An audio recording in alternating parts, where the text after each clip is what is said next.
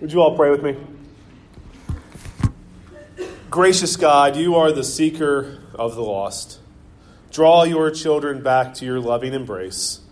Restore us to our inheritance as your children, and reconcile our hearts to you that we may become your ambassadors, ambassadors of your reconciling love for all of the world. We pray this through Christ by the power of the Holy Spirit. Amen. I don't know if you all knew this or not, but we are a community of new creation. I'm not talking about the new construction smell that we still have in this room since the dust has settled, or the amazing new bathrooms that are just outside those doors. They are truly awesome. They will change your life. We are a community, earnestly living and anticipating the new creation that has been promised to us by God in and through Jesus Christ. Every time a person is baptized, every time the water flows off of their heads, they are named, claimed, beloved, and we experience the newness of creation as those waters flow. We are a community that recognizes the newness that comes to all of creation through those waters. We're a community. We come together. We place our individual needs aside, acting contrary to what the world tells us that we should be doing. Contrary to the idea of having a personal relationship with Christ and not a relationship with Christ in and through a community. We live together, grounded in Christ's life, death, and resurrection. Christ's life, death, and resurrection, especially the resurrection, is what binds and holds all of us together. It is Christ's resurrection that makes it so that all of our differences, all of those things that say that you can't like me because of something I believe, or I shouldn't associate with you because of something you've done or something you believe, it's Christ's resurrection that settles that and brings us together. Christ's resurrection, therefore, makes us a community of resurrection. Christ overcame the power and sin and death and made it so that we can live in the newness of what God was doing. We anxiously look to the resurrection next month on Easter. And through the resurrection of Jesus Christ, our relationship with God, our communal relationship with God, humanity's relationship with God was transformed and renewed. God's new creation cannot be achieved through individuals. God's new creation cannot be achieved through you or through me. And God's new creation certainly cannot be achieved through the church. Our failure to follow Christ's commandments has made it impossible for us to reconcile ourselves, our community, and the world with God. We are entirely dependent upon the saving mercy of God in Christ. Dependent individually, yes, but also as a community. Our life as a community of resurrection is held together by the vows that were made at the baptismal waters when we were children or when we were adults. You know, I told our confirmands last week, I told them that what they will agree to in June on Pentecost will change the way that they will view the world, and thus change the world through the way God will work in them. To put it more bluntly, just before them I told them that the world would change through God's work in them. I told them that what they are learning in confirmation last week, this week, and next week will be the most important thing that they hear about in the month of May and April. Regardless of what they learn at school, and if you're a teacher, I'm sorry, but I've got the microphone, so I think that what I'm saying is more important.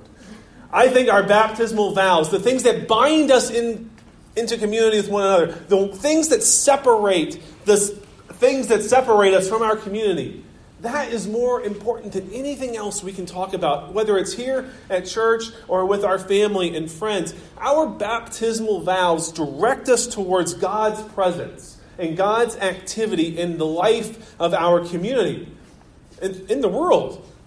And in this shift, we begin to see the newness of what God is doing throughout creation as we see more and more the activity of God and God's agency over our own.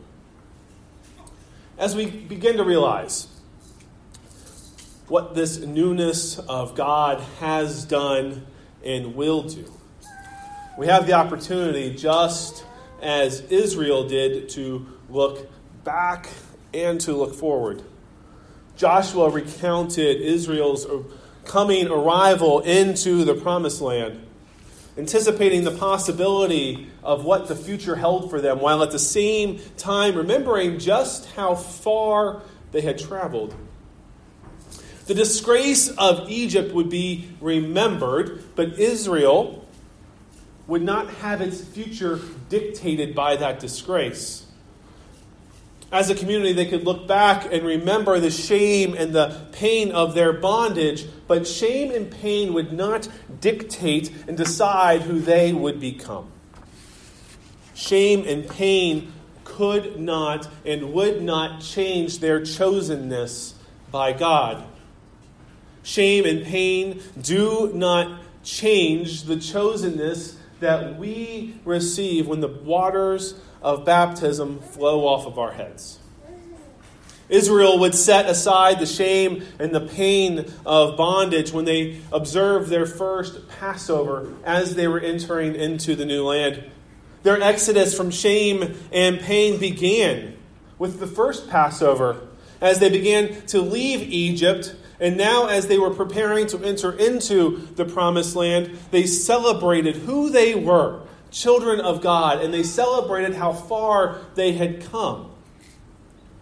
As a community, they celebrated the past work of God and began to look forward to what God was going to do through them and in them as they were entering into this promised land.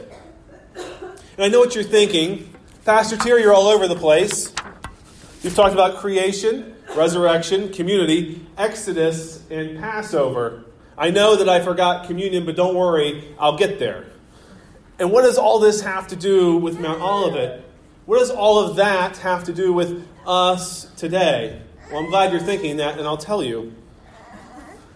We live as a community in the light of the empty tomb. We do not live in the shadow of the cross, but we live in the light of Christ's resurrection. We are a community of God's new creation. We are a resurrection community. If we are a community of new creation, then we are a community earnestly seeking to extend and ask for forgiveness outside the walls of this building. If we are a community of new creation, then we are a community earnestly seeking to extend Christ's invitation to this table beyond the walls of this building. Reconciliation with one another.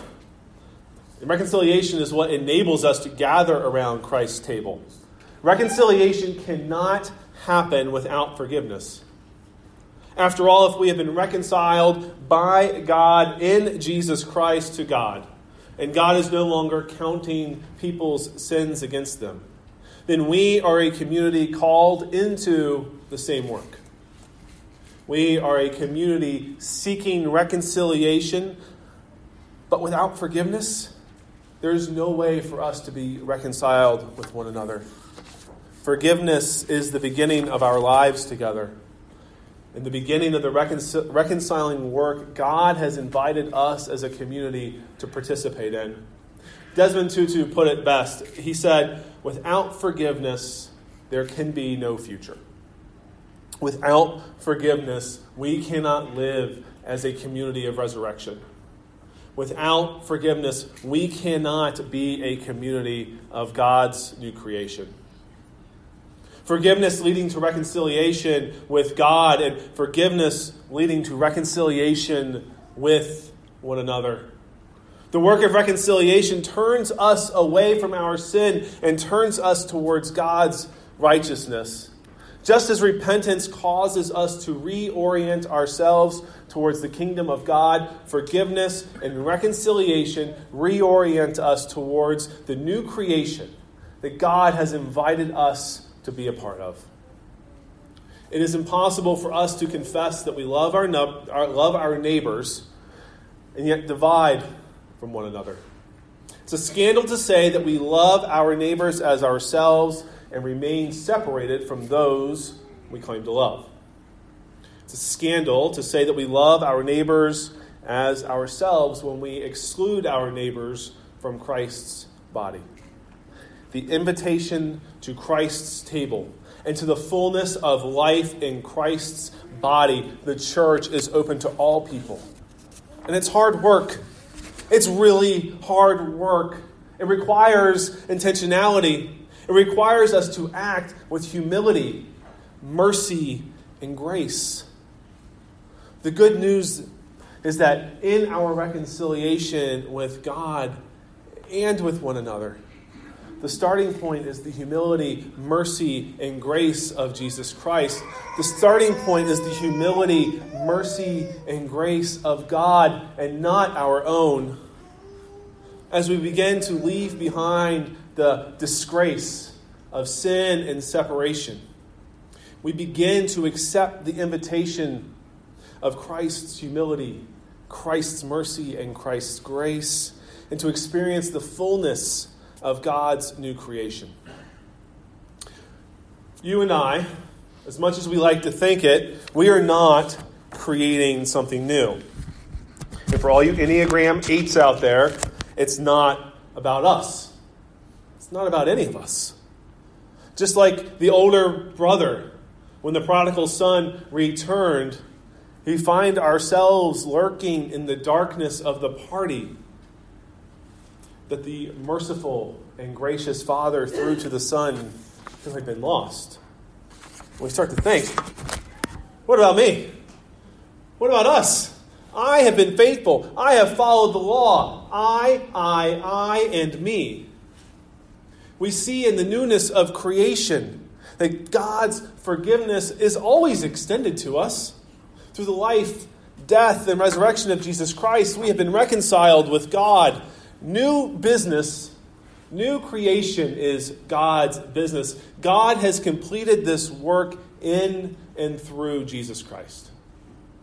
God's grace invites all of us. And when we say all of us, we mean the entire community to step out of the shadow of sin and separation and into the fullness of what God can and will create. Thanks be to God. Amen.